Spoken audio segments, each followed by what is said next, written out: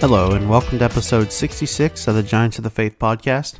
I'm Robert Daniels, and I'm the host of this show, where we look at Christians that have done important work for the kingdom of God in the last 2 millennia. In today's episode, we're continuing the faith march toward Billy Graham. We started this journey by profiling the traveling salesman Edward Kimball, then the world-renowned evangelist D.L. Moody, and today it's lesser-known evangelist John Wilbur Chapman. He was a Presbyterian evangelist and pastor who was one of the most influential leaders of the revival movement in the late 19th and early 20th centuries. But before we get to Wilbur, I have another product recommendation that might interest you if you listen to this podcast.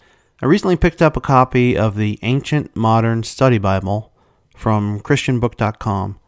And this is a study Bible that features notes and articles from amazing Christians like Augustine, Huss, Chrysostom, Spurgeon, and many more, as well as some beautiful prints of Christian artwork. And I've loved having it, but the best part is that I picked it up in hardcover cloth over board for less than $12 as of the date of this recording, which is August 28th, from ChristianBook.com. I'll put a link in the show notes. If you're interested, check it out. John Wilbur Chapman was born in Richmond, Indiana on June 17, 1859, to Alexander and Lorinda Chapman. His parents were devout Christians who prepared him for a life of ministry, and he attended Quaker day school as a child and Methodist Sunday school as well. And then at age 17, he made a public declaration of his faith and joined the Richmond Presbyterian Church. He went on to study at Oberlin College, Lake Forest University, and Lane Theological Seminary, where he was ordained in 1881 while still a student. He married Irene Stedham in 1882, but she died 4 years later after giving birth to their daughter, Bertha Irene. Chapman remarried in 1888 to Agnes Strain, who bore him 4 more children: Robert, John Wilbur Jr., Alexander Hamilton, and Agnes. And his second wife died in 1907, and then he married his third and final wife, Mabel Cornelia Moulton, in 1910. Chapman served as a pastor in several churches in Ohio, New York, Pennsylvania, and New Jersey from 1882 to 1902, and he was known for his eloquent preaching, his pastoral care, and his social involvement. He also wrote many books and articles on Christian topics such as The Secret of a Happy Day, The Ivory Palaces of the King, and Present-Day Parables, among others. In addition to his work as a pastor and author, Chapman also felt a strong call to evangelism, and in 1893 he began to preach with the legendary D.L. Moody at the World's Fair in Chicago. Chapman was impressed by Moody's passion and methods, and he decided to devote himself to full-time evangelistic work. Now, one of Chapman's earliest and most influential sermons was "The Master is Come and Calleth Thee," based on John 11:28, which he preached in 1893 at the World's Fair in Chicago with Moody. And this sermon was about the resurrection of Lazarus and the invitation of Jesus to come to him. It was a message of hope and comfort for those who were grieving or suffering, and a call to repentance and faith for those who were indifferent or rebellious. Now, Chapman used this sermon as a model for many of his later evangelistic messages. Chapman's also responsible for hiring a man you might have heard of, Billy Sunday, as his advance man after hearing him give a testimony at a YMCA meeting. And that gave Billy Sunday his start in evangelism. And it's Billy Sunday that's the next link in our chain of faith that's leading to Graham. Chapman was not only Sunday's employer, but he was also his friend and mentor. He helped Sunday to grow in his faith, his preaching skills, and his evangelistic vision. He encouraged Sunday to pursue his own calling as an evangelist, and he gave him opportunities to preach at some of his meetings, and Chapman and Sunday complemented each other well, as Chapman was generally more refined and scholarly, while Sunday was more energetic and popular.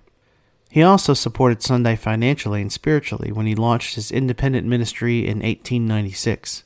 Chapman gave him advice, books, and contacts that helped him succeed in his work. I will look at Sunday's life and ministry in more detail in the next episode. In 1895, Chapman was appointed as the corresponding secretary of the Presbyterian General Assembly's Committee on Evangelism, overseeing the activities of 51 evangelists in 470 cities. And he also developed his own evangelistic strategy, which involved holding simultaneous meetings in different sections of a city with teams of preachers and singers. And he called this the Chapman-Alexander Simultaneous Campaign, after his partner Charles McCallan Alexander, who was a popular gospel singer who led the music ministry. Alexander won't get a full episode, but here's a brief recounting of his life. He was a famous gospel singer and evangelist who lived from 1867 to 1920. He was born in Tennessee, and he attended Moody Bible Institute. He traveled around the world with various preachers, leading the singing and personal work in revival meetings. And he married Helen Cadbury, the daughter of the president of Cadbury Chocolate Company, in 1904. She joined him in his ministry and helped him spread something called the Pocket Testament League, a movement that encouraged people to read and share the Bible. Now, Helen had founded the Pocket Testament League in 1893, and she was then a 12-year-old girl who wanted to introduce her classmates to Jesus. She formed a group with her friends who agreed to carry a pocket-sized Bible with them and share it with others. Now, this movement spread around the world and has inspired millions of people to share God's Word, and it continues to this day. Alexander died in England and was buried in Lodge Hill Cemetery, and he was inducted into the Gospel Music Hall of Fame in 1991.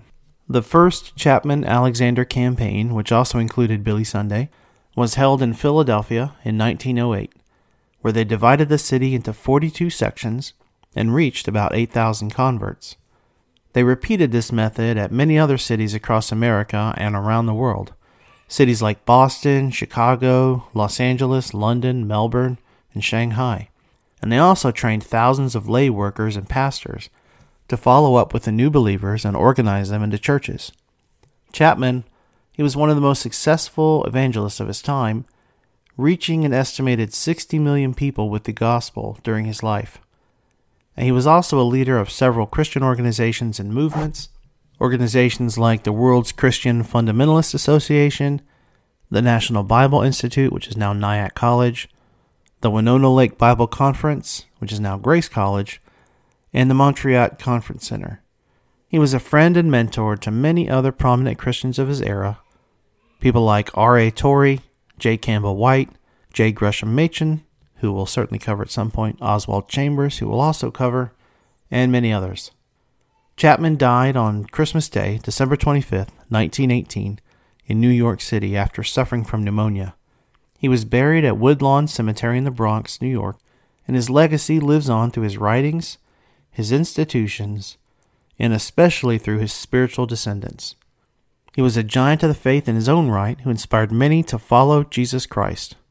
And that's it. Thanks for listening. Until next time, God bless.